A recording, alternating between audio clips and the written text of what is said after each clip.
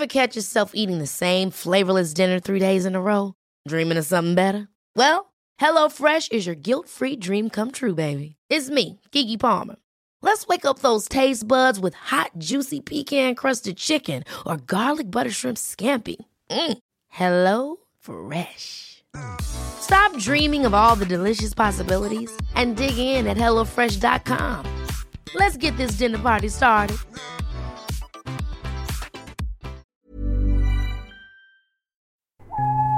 The following podcast is a member of the Great Big Owl family. Hello, and welcome to a very special episode of From Queer to Eternity. As many of our listeners will already know, this podcast kicked off during lockdown, where we've been chatting with a whole host of guest contributors from across the LGBTQ+ community. The response has been incredible, and it was even more incredible to be invited to participate at the London Podcast Festival back in September. So, we gathered together in front of an audience for our first in-the-flesh recording with a very special guest. Author, actor, screenwriter, director, and so much more. This episode features the one and only Mark Gatiss.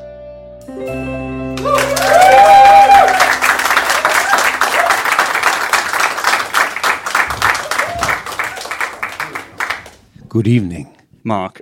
I think I've been trying to get you on this podcast since the start of the year when I You've just been trying to get me. Just been trying to get you with a rifle.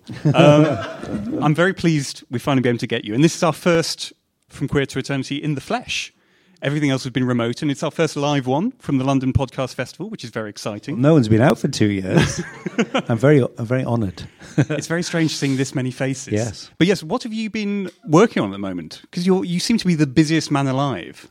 Well, I've had quiet time like everyone else for a bit, but then it's perked up a lot recently. So I've made a new ghost story for Christmas, which I shot in February. And I've just finished a new version of The Amazing Mr. Blunden, which is one of my favourite family films, which is on also at Christmas. I'm owning Christmas. And I'm about to start rehearsals for A Christmas Carol. Also very Christmassy. Yeah, so that's the end of Christmas for me. Yes. They weren't all supposed to be in the same year, but now they are. Yes. So it's going to be a very busy Christmas for me. Oh, when and where is A Christmas Carol? Christmas Carol is my adaptation. I'm finally playing Jacob Marley, my dream part. It's at Nottingham Playhouse and then Ali Pali. In the amazing theatre at Ali Pali, which was it's like a fairy tale. It was built in the 1860s, I think, and there was a fire.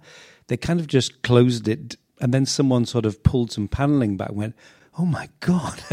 And there's this, it's just fantastic. It's semi-ruined, and they've restored it into a semi-ruined state. So it's essentially doing Christmas Carol in a ruined Victorian theatre. It's basically all my boxes ticked. The lovely thing about Christmas Carol, not just Christmassy, a bit spooky, so good for the entire autumn season. Oh, yes. Halloween, really. No, yes. We start in Nottingham at Halloween, weirdly, because the panto can't be moved. So it's an early Christmas treat, but it is. I'm emphasising the ghost story elements more than usual. So it sort of starts in Halloween, but Christmas lasts all year round anyway, so it doesn't matter. I also have another question I always begin the podcast with. What does the word queer mean to you? And how do you personally sort of identify yourself within that bracket? I don't know. It's an interesting thing because I grew up, I was listening to Sam Barnett's earlier, and Sam was talking about it as a pejorative term. And I didn't grow up with it in that way at all. It was an old-fashioned word. I mean, what people always said was puff, really, where I'm from. And great big puff, you big puff, fucking puffed, things like that. But queer was not it was an old, it's actually a word from sort of Sherlock Holmes, really. And what it meant was like other or mysterious in a rather lovely way. I always remember years ago seeing fantastic documentary about Edward and Mrs. Simpson and Oberon. No, was it Oberon War or something? There was this fantastic old guy on his father had known them, and I think he'd met them. He was incredibly old, and he sat there being interviewed with one of those blinks, and he said, "My parents didn't approve of him or her. They were the sort of people that they would say were rather fast." I love that. and queer's a bit like that for me, that term. So I really like the way it's been reclaimed, but to me it hasn't been reclaimed from being something that was slung at me in the schoolyard. It's a different term. But I would certainly say I would say I'm a gay man. That's what I grew up saying, and that's I'm perfectly comfortable with that. But I just feel it's a great word to cover all kinds of bases, isn't it? And I mean that's what I feel really, is that I don't really like people being plopped into boxes. It's quite nice to have a term that sort of covers everything, because that fluidity is something we all used to dream about, really, that you wouldn't actually have to say I'm this, that, and the other, or even, stick hard and fast to that. Russell T. Davies wrote a beautiful series called Bob and Rose about a gay guy who loses all his friends because he falls in love with a woman. And it's a really interesting story to tell, isn't it? But I always, that wonderful expression, love is where it falls, I think is the truth for all of us, And if you spent your entire life very solidly identifying as a gay man, and then met someone of the opposite gender and fell in love, I mean, why not? I mean, that's not there aren't rules like that. There shouldn't be. I remember years ago, it's a long time ago now, everything is, a friend of mine was very active in what was then called the queer sort of movement. There were I've still got somewhere in the attic a book of posters from Soho that someone collected. And it was the Queer as Fuck. I had a Queer as Fuck T-shirt in 1991. All these things, and it was a big movement. It was the first sort of attempt to kind of go, yeah, we're not going to be bound by anything. There's no boundaries anymore. This is different, and we're all queer. We're going to do this, and he organised this queer night, and his male queer friend and his female queer friend were like really getting on. And then on the dance floor, and then they start having sex on the dance floor. You go, yeah, this is so fucking queer. This is, they're just having sex, aren't they? And I remember him saying, oh, they're just people, aren't they? So that's what it means to me. It's quite difficult to segue from that to your childhood. No, it was exactly the same. But set the scene a little bit. Where did you grow up? What sort of background did you enjoy as a child? What was your upbringing? I was born in the northeast of England, in Sedgefield, Tony Blair's old constituency, or eventual constituency, in a place called Hardwick Hall, which is now it's a stately home, but it was a maternity hospital, and I'd never been back until a few years ago.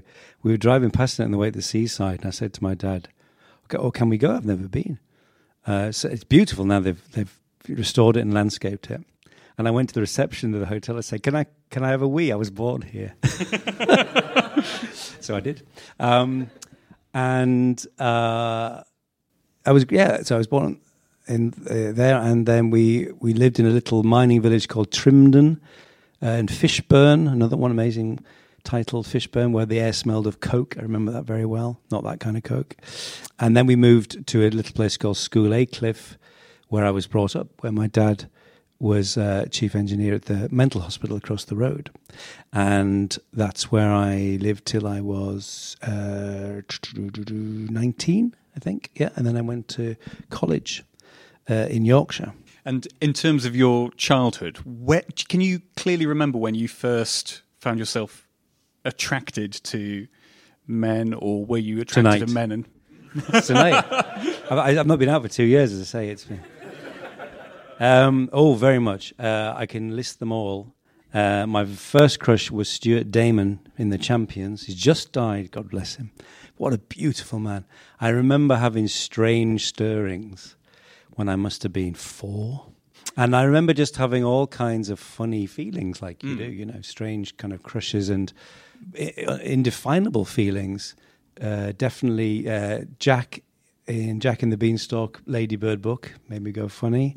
What was that weird thing about cartoons? I sometimes worry about my husband Ian worries about my crushes on cartoon characters, but they're kind of perfect, And lots of little things like that. And then, of course, you got your thrills from the back of the Brian Mills catalogue That's the only place you could get them in those days. I remember turning to the underwear section of the Brian Mills catalogue, and that was high art and porn back in the day. So glad it wasn't just me. The Argos catalogue in my day. Yes. Just the gym Catalog. section. Whatever happened to the catalogue? Oh, eh? It's all online now. So at what point did you said these sort of indefinable feelings, but at what point did you start having that label and realising you were gay and it was something, for want of a better term, something other? I suppose, like a lot of things, I think it's often very strong in early childhood, then it slightly goes into abeyance. You just sort of get on with being a kid, don't you? I mean, I can remember so many things from early childhood, those like very strong crushes on men and sort of curious, conflicting feelings. And then there's a sort of gap in my memory when I think I was just, going to school. I mean, I definitely had crushes on boys at school and stuff like that, but it wasn't a thing. And then it comes into focus really with adolescence, doesn't it, I think? Or I was probably about 10 or 11. And then I was aware that it was something you could be, but obviously, as many people have said, there weren't many positive role models. In fact, no role models.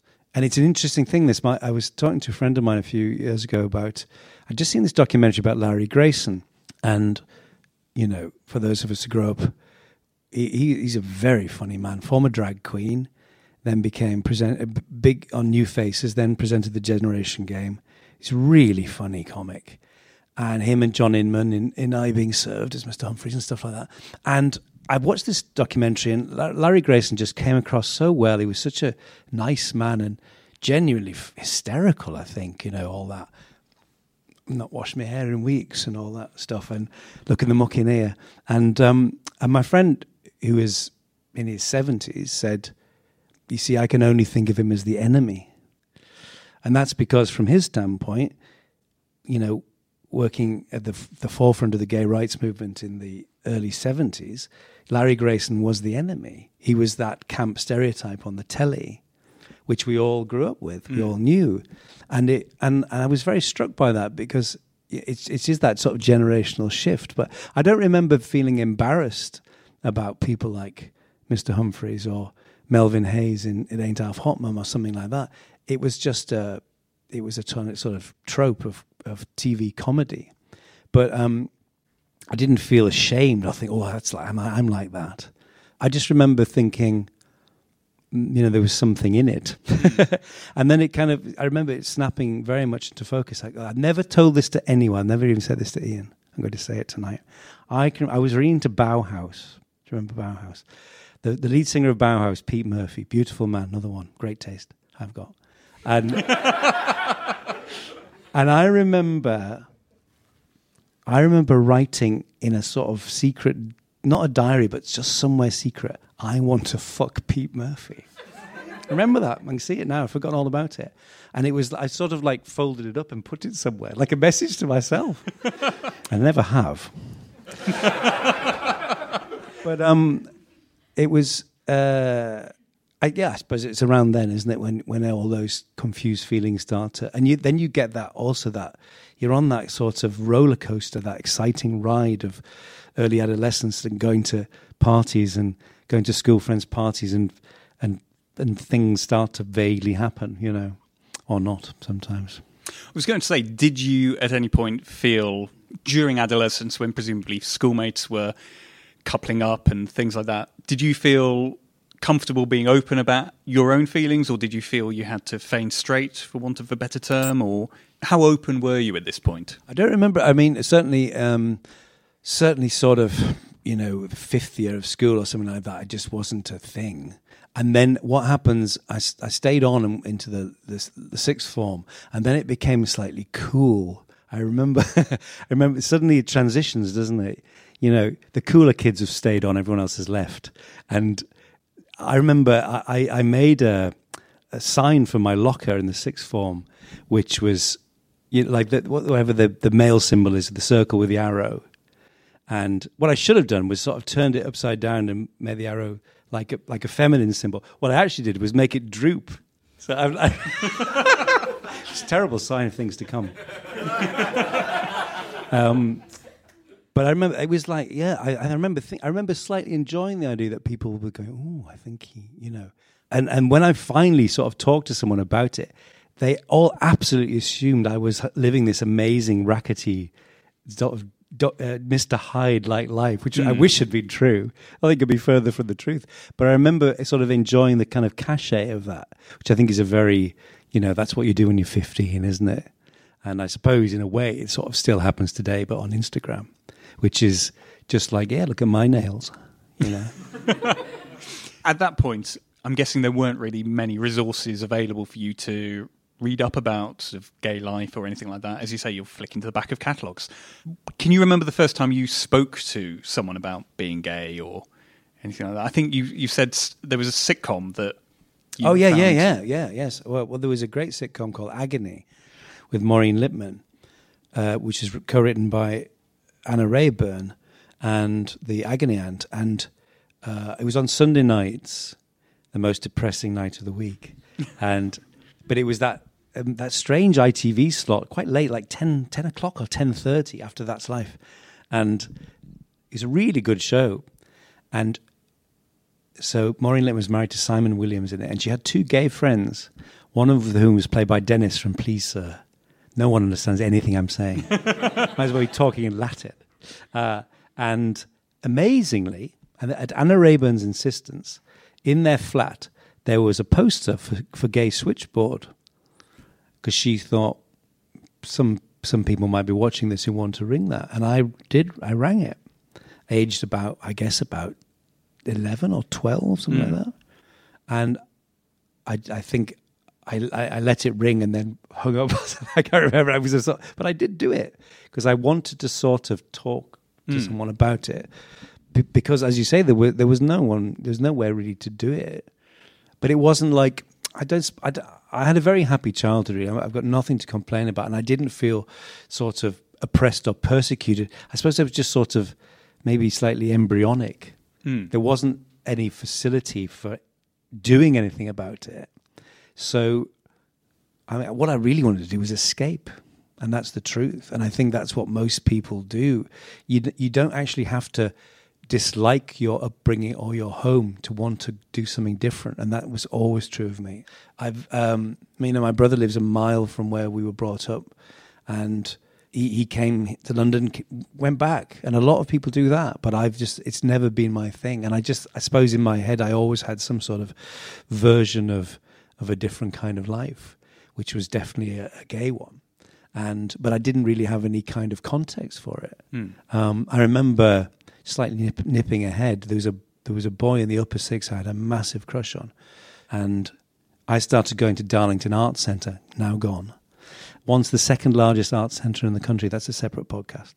And I was just like on a Friday night, I was just there in youth theatre or something, and I started talking to him, and I knew he had a boyfriend. It was scandalously exciting, and we were just having a drink, and he said, "What are you doing later?" And I went, I've got to go home. And I know now what he was asking. We had nowhere to go, but he was definitely, it was going to happen. But I had to go home to my mum and dad. And I remember thinking, fucking hell, this is just so unfair. Why aren't I independently wealthy with a flat? But it was, I often think, when you hear people who've had these amazing stories, I had a friend years ago who was in the Sea Scouts, and I think he had more sex than anyone who's ever lived. from the way he described it. It was just, some people seem to have those amazingly easy rites of passage. It's like, oh yeah, my best friend took me into a bush and said, what's yours like? And then we sort of went out with each other for 3 years. And I just go, what? That's just so unfair. Nothing like that happened to me. No. And going back a little bit from that, phoning the sort of switchboard at that point and actually talking to someone and saying the words, I'm gay, did that, being able to say that, actually, vocalize that, change how you saw yourself? Did it give you a sort of freedom in a sense? Or? I don't know. It sounds weird, but you do. I sort of forget an awful lot of those, the links in a way. All I would say is I never really struggled with it. I think I struggled for an afternoon, And I can vividly remember being on holiday and sitting in the sea when I was about 13. In fact, I was 13. First time we went abroad to Salou in Spain. And I remember sitting in the shallows, and there was a German boy I saw every day. It was like Death in Venice, except that we were both Tadzio. He was so gorgeous, and like everything I felt I wasn't. I mean, I was so pale and skinny and English, and he was just, in that way that German exchange students, I'm sure it's still the case, but they'd come to school and their skin was like honey. They're all so well. We were all so unwell and painfully ill and northeastern. It was like, and I remember sitting in the sea, looking at him playing like volleyball or something on the beach, and thinking, "Oh God, I think I am a gay, aren't I?" But it wasn't really. I just thought, oh well.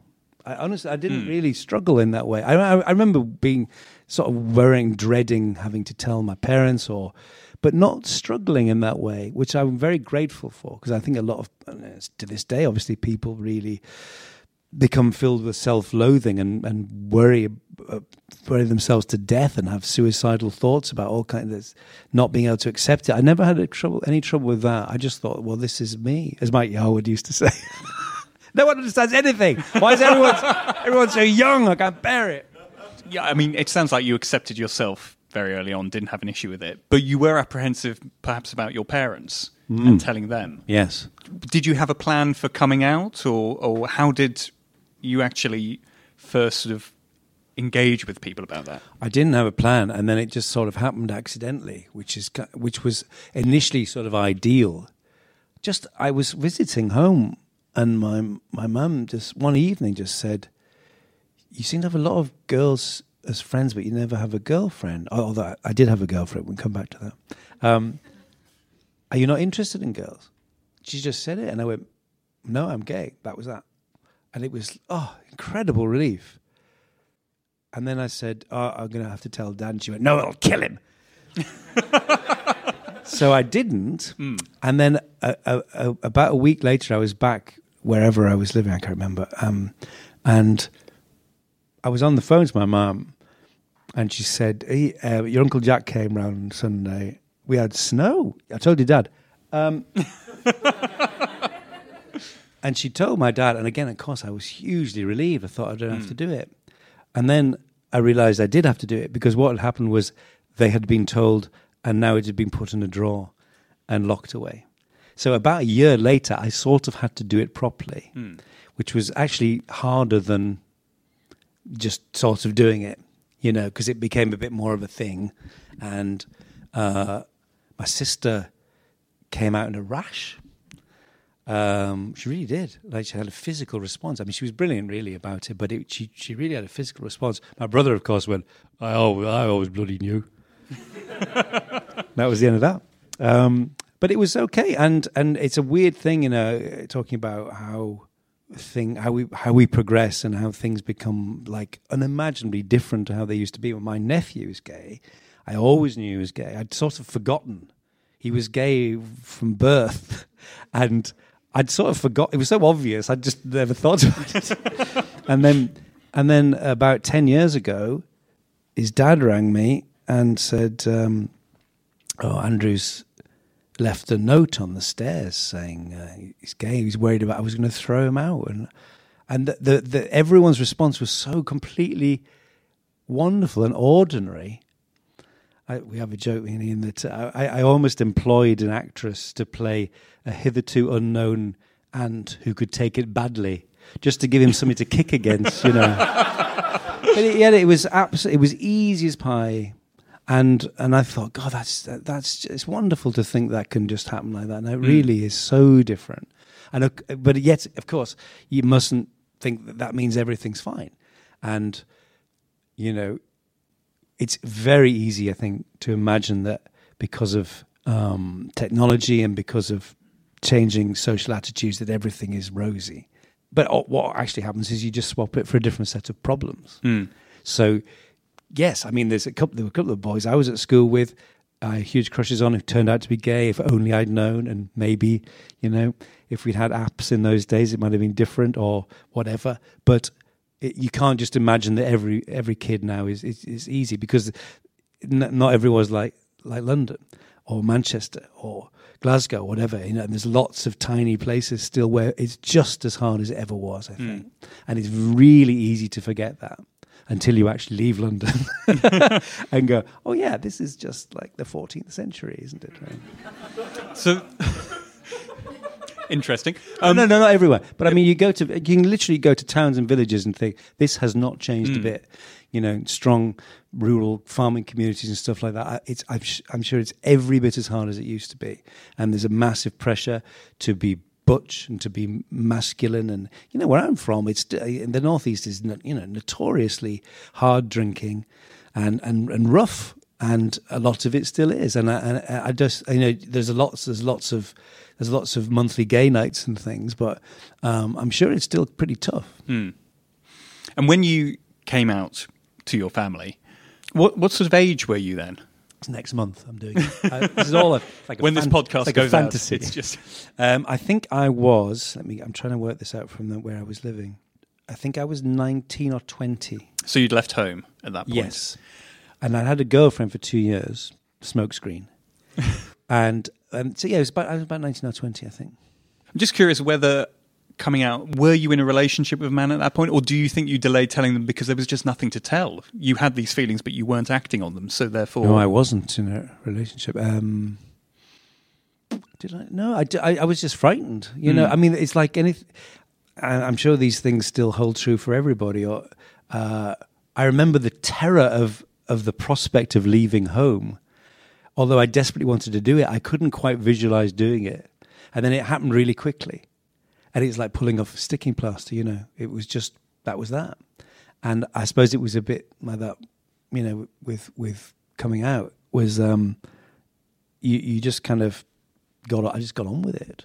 And I didn't have any news, unfortunately. I wish I had that. I can understand when people say I'll do it when I've got someone to introduce them to, and it's so much of it is about reassurance, isn't it?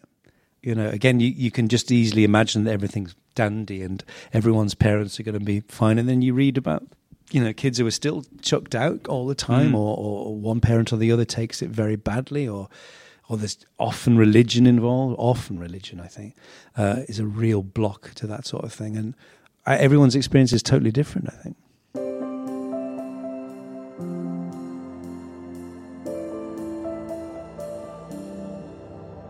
Hello, I'm Tom, and I make a podcast where I log into celebrities' Amazon accounts. It's called... What a brilliant idea for a pod. There's no original pods out there anymore, but this genuinely is. Oh, thanks, Ben Bailey-Smith. Anyway, it's called... This is good, isn't it? It's clever, this podcast. You should do more. Thanks, Kerry Godliman. It's called... This is such a great idea, by the way. What a great podcast. Shapik Orsande, you're too kind. The podcast is called... It's biographical. You can get all sorts of information out of people. This is a very good idea. Thank you, Nick Helm.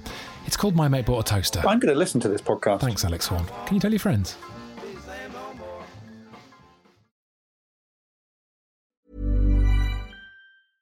Hey, I'm Ryan Reynolds. At Mint Mobile, we like to do the opposite of what Big Wireless does. They charge you a lot, we charge you a little. So naturally, when they announced they'd be raising their prices due to inflation, we decided to deflate our prices due to not hating you. That's right. We're cutting the price of Mint Unlimited from $30 a month to just $15 a month. Give it a try at mintmobile.com/switch. $45 up front for 3 months plus taxes and fees. Promo rate for new customers for limited time. Unlimited more than 40 gigabytes per month. Slows full terms at mintmobile.com. Many of us have those stubborn pounds that seem impossible to lose, no matter how good we eat or how hard we work out. My solution is PlushCare. PlushCare is a leading telehealth provider with doctors who are there for you day and night to partner with you in your weight loss journey. They can prescribe FDA-approved weight loss medications like Wegovy and Zepbound for those who qualify. Plus, they accept most insurance plans. To get started, visit plushcare.com/weightloss. That's plushcare.com/weightloss.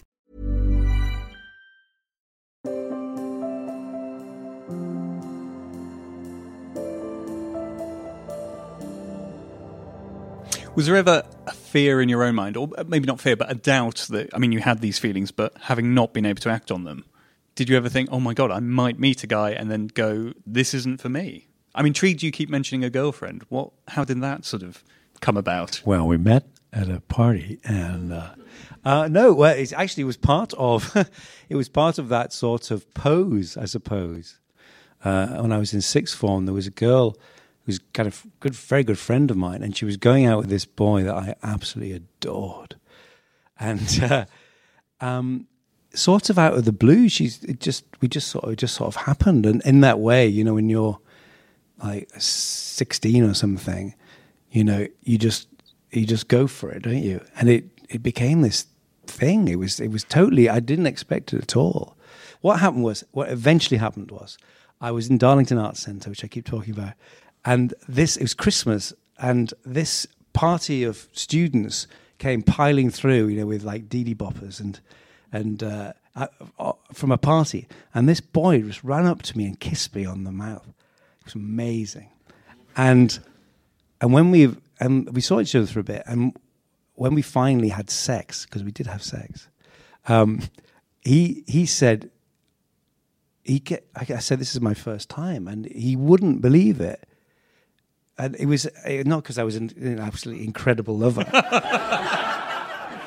But literally, I thought about nothing else for so many years. I was quite kind of calm about it, you know, and I knew what to do. And I remember thinking, I was really going, no, honestly, this is really special. This is my first time. He's like, yeah.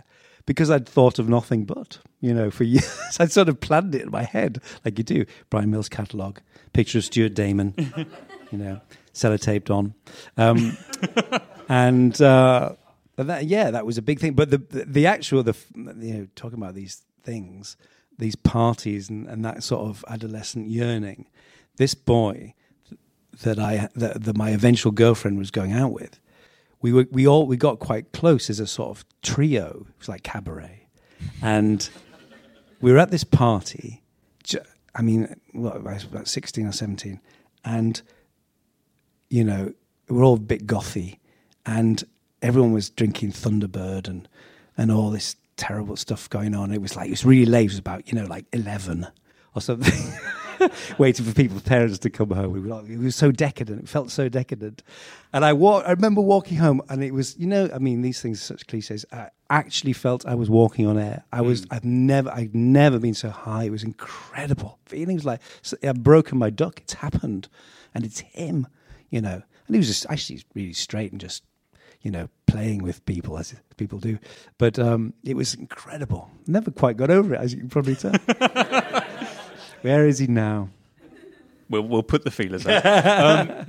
No, but I think I read somewhere that this girlfriend gave you a book, Edmund White's A Boy's Own Story. Yeah. So what happened was, in a way, my appeal lay in the fact that I was gay, and so I sort of unexpectedly started going out. And then she bought me as a birthday present Edmund White's A Boy's Own Story, sort of sealing the deal somehow, which is a fantastic book. And I was hopelessly in love with the boy on the cover again. It's just what I do. I just fall in love with illustrations. It's a great book still. It's all about the hopelessness of early gay adolescence and yearning, you know, and it's really still a remarkable book, I think. But yeah, I gotta, you know, it's, I suppose in a funny kind of way, thinking about where we've come to, it was quite a sort of fluid relationship. And there wasn't a sort of judgment about it.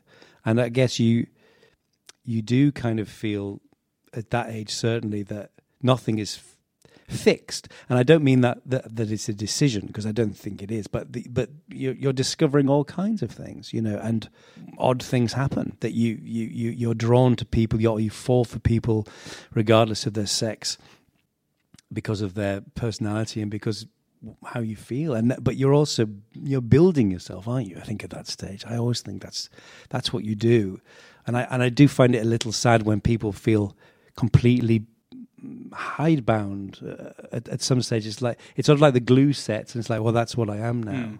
And we all know, you know, there are so many straight men who suddenly become widowers and then decide that that's not what they wanted, or you know, and that's true of all sorts of strata, I think, of society. People have they can be fluid. They can just sort of find themselves somewhere else. It was like you said at the beginning, Bob and Rose. Why label yourself and discount something that might take you off guard? That happened to me. I've never told anyone this. I'm going to be telling everyone tonight. I may be drinking later. I started seeing a woman in my mid-20s, absolutely out of nowhere, and the thing we were worried about was I was worried about how my friends would take it because I was gay, and the politics of it were very odd. And I remember one of the reasons I was so struck by Russell's series, I thought this has kind of happened to me. It just happened. And it was really nice. It was only a few months, but it was fun. And it was very, it was totally unexpected, but also kind of, well, why not, you know? But I was worried about how my gay friends would feel about that because I definitely had a flag on my hat saying, I am a puff. So the apprehension of I coming did out have straight. One. It's very embarrassing. yes, coming out, but no, not straight. No, as just not being absolutely 100%. And you know, I mean, I was a trailblazer because now, but honestly, that's really that. I suppose that's what people really are fighting for now is to say, well, I don't know, and maybe tomorrow I'll feel differently, or if this person walks into the room. Why not? I mean, just live and let live. I do worry there's an awful lot of policing of people's lives going on still, and it's really just another version of telling people what to do and think, which is it cuts to the heart of everything we try and champion, which is freedom and individuality. Is like, you know, it's none of your fucking business. That's what I'm calling my podcast. You'll be here next year doing it. So you escaped the Northeast and made it down to London. Did you embrace the gay scene? Did you go looking for it? How did you embark on dating and meeting people? Oh, well, this was the late 30s. So I was drafted, and then so it's early 90s.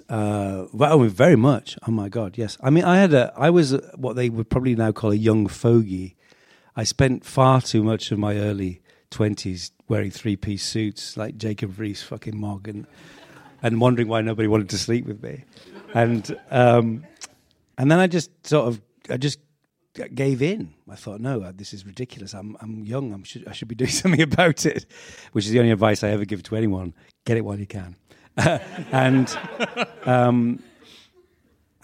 I really embraced that sort of Old Compton Street lifestyle and all that. It was great fun, and it was a thing. There was something in the air. Old Compton Street and Soho had suddenly become very, very gay, even gayer. And I remember I was living in Bristol in 1991 before I moved to London, and my friend's sister was going out with his cycle courier, and he had a flat on Old Compton Street directly opposite Compton's. And I remember coming to stay for the weekend in London, and it was a hot summer evening, and throwing open the window and just looking out onto Old Compton Street and just going... It was sort of throbbing with possibility. Wondered where that sentence was going. And that, you know, and yeah, it was great. It was fun, and you know, I went out a lot. I've never really been much into clubbing and stuff like that, although I did go a bit, but it was that sort of nighttime life and the sort of living for that, I suppose, really. I was a lot more excited than it was. And in terms of the 90s, there was still presumably the shadow of the AIDS crisis and all of that. How did that affect you as a gay man living during that period? Never any sex. No. I was very careful, actually. I mean, I grew up absolutely... in the shadow of it, of Section 28 and AIDS, and I remember being very careful and being very aware of it. And you know, it's funny now. I was texting Russell about this when It's a Sin was on, and I remember now. It's funny. I sort of just didn't quite click. A couple of times, a couple of guys didn't want to go all the way, and I know now it was because they had HIV, and I didn't really crack it at the time. I didn't know why they were so. There was a sort of slightly angry resistance to things, and that's what it was. But I mean, I was lucky enough. I didn't know anyone who had it, who died of it. I knew several people who had HIV, but it was very much the spectre then, you know. And I absolutely grew up in a safe sex environment, which is now, I think it's absolutely incredible that a whole generation can grow up without that fear and having PrEP just available to them. But it's just, you know, I find it, I can't get past that for myself. I'm just too old. And it's like, that's absolutely ingrained. It was the way of not dying. And it's an amazing thing to think that we've got through that and people are living full and long lives when it was a total death sentence. I mean, it was terrible. It was like a plague. It was like the worst thing you can imagine. You know, the thing that was the most fun was not only, wasn't just about being frowned on, it was deadly. That cools your ardour somewhat. I suppose as well, with limited resources, when you've got government campaigns telling you that it will kill and you know, things are drummed into you, it's very different from being able to discover for yourself. Yeah. That's your own sort of exposure to it. It sort of leads me on to other things as well. I suppose gay marriage obviously came later and the ability to adopt. But when you were growing up, I suppose, knowing you're a gay man, you wouldn't have had the option to get married or have children. Was that something, looking back, you would have wanted or imagined yourself with? Or? No, I was really very keen to have a proper boyfriend, but I never had any anticipation of marriage, or certainly not children. Don't like children. No, I do. I love children. Not as much as dogs, though. I never wanted children, and it wasn't. I didn't have that sort of feeling or anticipation of it, you know. But also, I guess I have a lot of theories or a lot of thoughts about, which I find very interesting, about what qualifies as otherness, and that there's a loss for a gain, in the sense of when I was growing up, there was a particular feeling about what it meant to be gay was not about being what you would probably now call heteronormative, that it was because we were not like that and we didn't want 2.4 children and a mortgage, that there was something exciting about that. And I think that still holds true. You know, for all amazing and obviously wonderful gains, there is still a part of the psyche which is drawn to a slightly darker place. That's my personal feeling. I think it accounts for a lot of the hedonism of the gay scene, is that actually you make incredible gains about equality and marriage and children. But if you remember, I mean, all I can say is really very basically, when I first moved here, I went to this incredible party. It was incredible as far as I was going to say. It was exactly what I wanted it to be. It was like the black and white ball, you know, Truman Capote in my head. And there was all these amazing gay people there. It was everything I wanted. And I fell into conversation with this very elderly old queen who, you know, in that way, was like he was like the Duchess. He was installed at the back and he had a chiffon scarf. He was really skinny and like an eagle. And he was everyone was sort of brought into his presence, and he'd kind of look at them and demolish them, and then we got on very well. And he started talking about 1967 and decriminalisation, and I think I was in the middle of saying, you know, obviously it's incredible how far we've come, and he just cut me off. He said, "It was never the same, dear. It's never the same," and I've never forgotten that, because for him, an incredible part of it was that it was illegal. He'd had a great war, and he missed an awful lot of that. And I do, you know, to me, it's like all interesting things. It's a complicated issue. It's shades of grey. There's a lot of interesting things going on. You can both absolutely celebrate the joy of gay marriage and adoption, and also think that you trade something in that is naughty and other and fun and not like everybody else. And I think that remains very true. You mentioned the decriminalisation of homosexuality in 1967 there. A few years ago, for the 50th anniversary of that, you curated a season for the BBC called Queers, which is a nice series of 8 monologues, which is currently back on iPlayer for anyone who wants to watch it. For a whole year. A brilliant, brilliant series. I think you bought a pub for it, didn't you? Yes.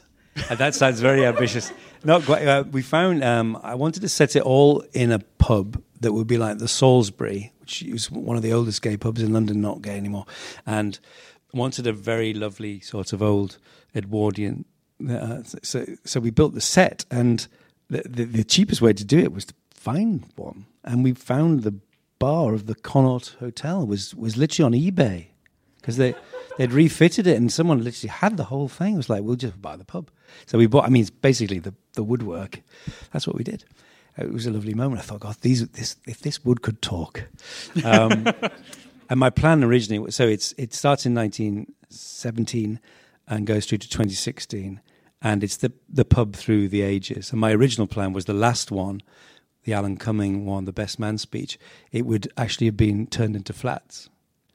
But we couldn't. We had to shoot them out of order, so we couldn't do it. But I sort of wanted to tell the story of the venue as well as the people, you know. But it was a wonderful experience. Matthew Baldwin's here, who wrote the 1967 one, the wonderful "I Missed the War," which is exactly what we were talking about.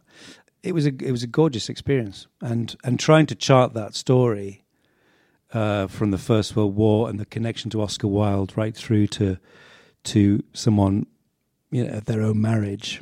It was a very moving thing, actually. How did the project come about? Were you approached to? I was approached in a dark corner. I thought, well, this is like the old days. No, yes, I was. They originally wanted to call it Coming Out Stories, and I didn't want to do that. I thought it genuinely sounded so old hat, and I leapt. I just thought, I know exactly what I'd love to do. A huge fan of Alan Bennett, and I love monologues as a form. And I thought there's a missing story here, I think, and also a chance to give a lot of people who haven't written for TV before a way in those increasingly rare slots, you know, for drama. And it was a joyous thing, really interesting, and it uncovered all kinds of odd corners of the gay experience, for want of a better term. You know, that I wanted to do something about kind of post-Windrush and the black gay experience. And in my naivety, I thought, there must be hundreds of books about this. There's nothing at all. There's nothing. It's a missing chapter, mostly because no one's written any of it down. And eventually I found a poet called Keith Jarrett, the story was inspired by the sort of fringes of the Bloomsbury Group. They often had black models, and there's something going on there. There's a sort of queer demi-monde, but it's not written down. It's gone. And everyone who knew it is long dead, and there are fascinating gaps. That's just one example.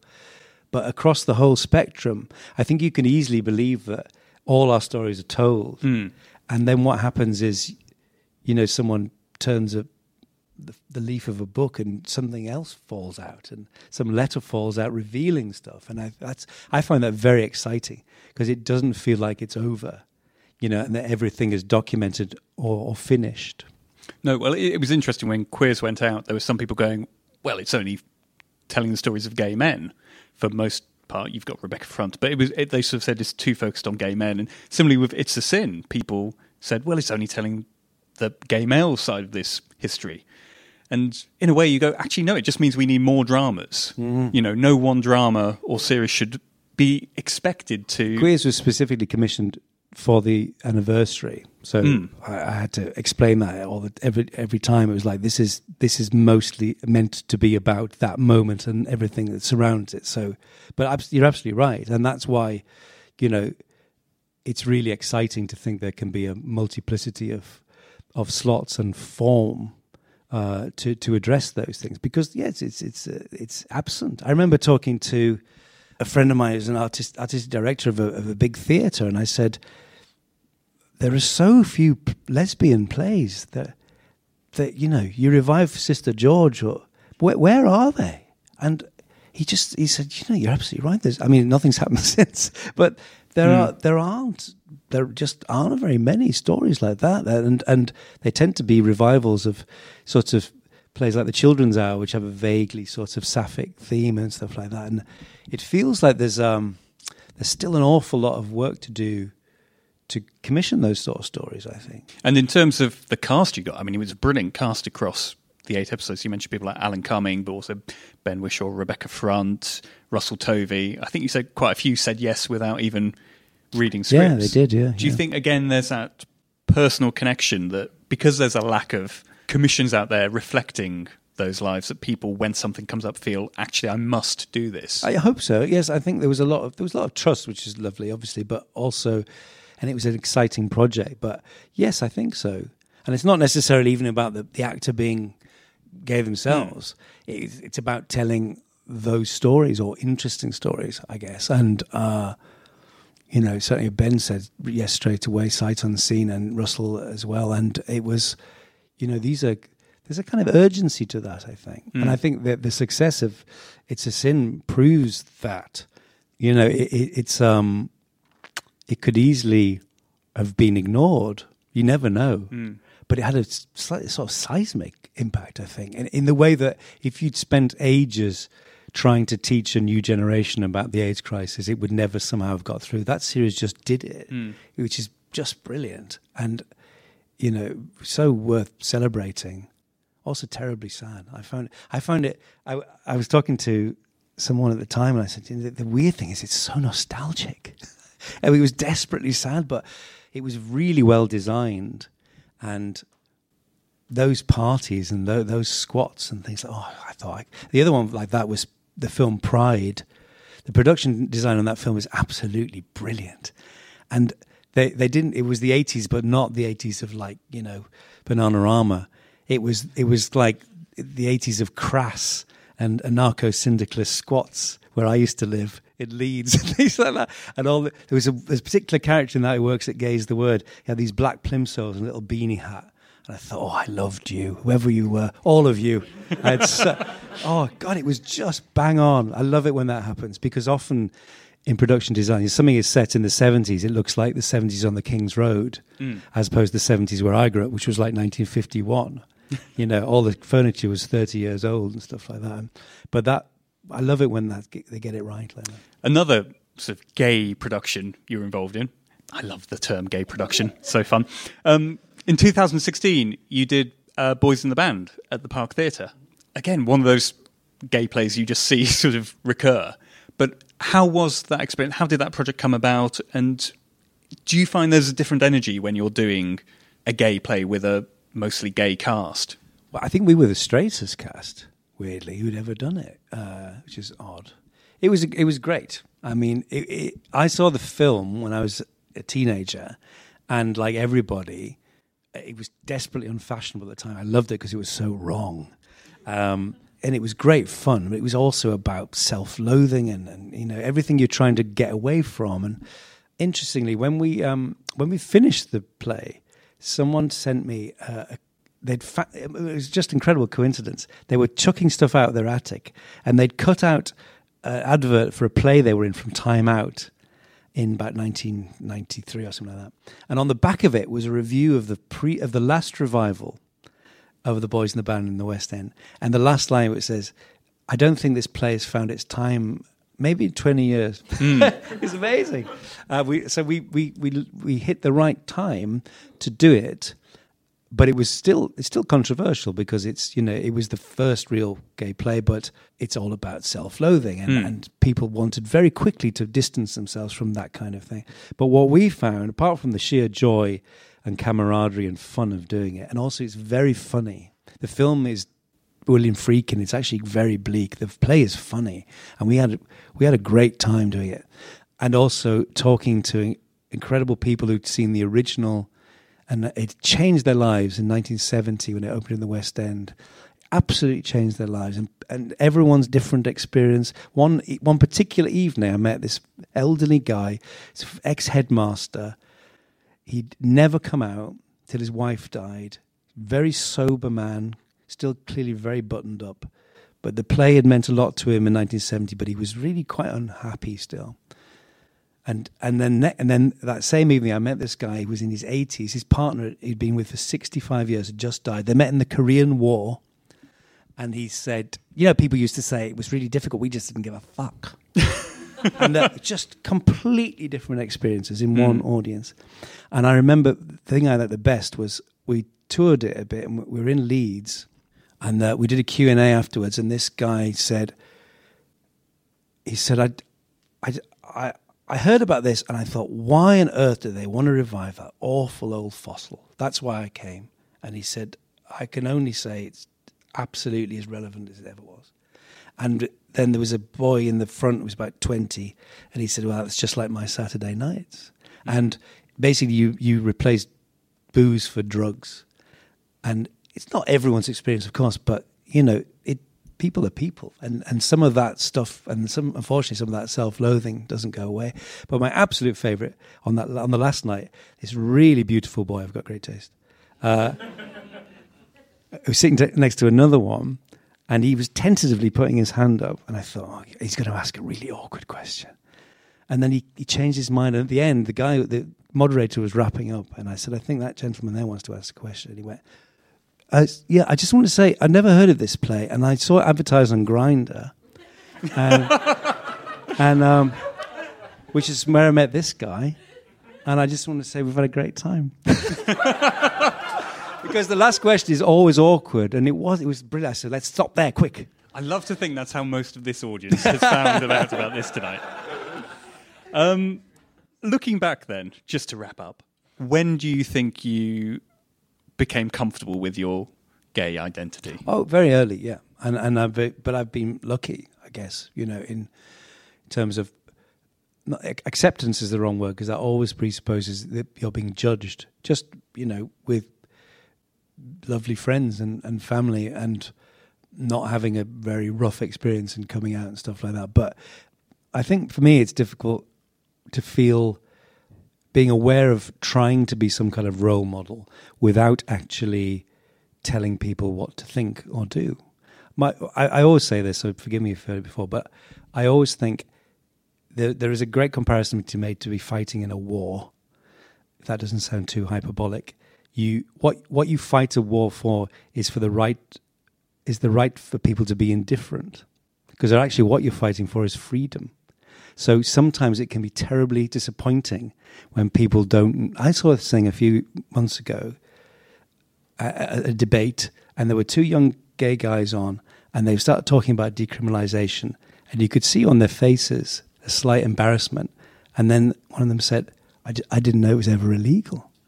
And you kind of despair, don't you? Because you think, you don't have to be a history major to find these things out. But as I say, what you fight for is for freedom. And if people want to not know, it's their right to do it, So all you can really do is try, as something like It's a Sin does, is tell people how it was, hopefully in an entertaining and informative way without lecturing them, and hope that they take some of that with them, Because that's the other great thing about being alive is that you realize it's going to happen to everyone, and that one day the Instagram generation will be going, oh, well, they got it so easy. Now it's beamed direct. Now that sex is beamed directly into their eyes, it wasn't like that in my day. No. Well, on that note, Mark. That's what I'm working on next. Yes. Thank you so much for entertaining us tonight and sharing your story. Thank you very much.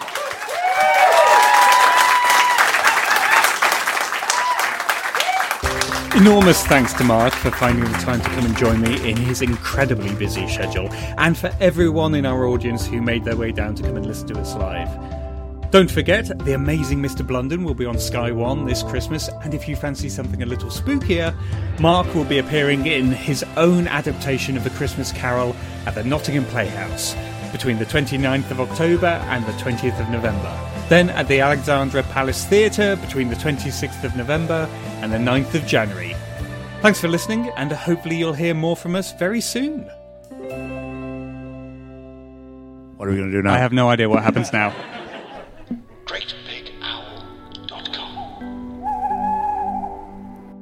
Love football? Can't wait for the season to hit its stride? Salivate over Super Sunday? Well, this podcast is probably not for you.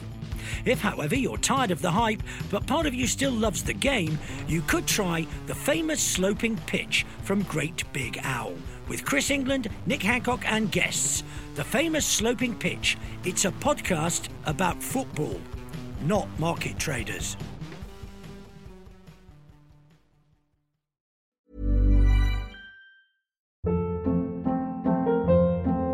Hold up. What was that? Boring. No flavor. That was as bad as those leftovers you ate all week. Keke Palmer here, and it's time to say hello to something fresh and guilt-free. Hello Fresh. Jazz up dinner with pecan-crusted chicken or garlic butter shrimp scampi. Now that's music to my mouth. Hello Fresh. Let's get this dinner party started. Discover all the delicious possibilities at HelloFresh.com.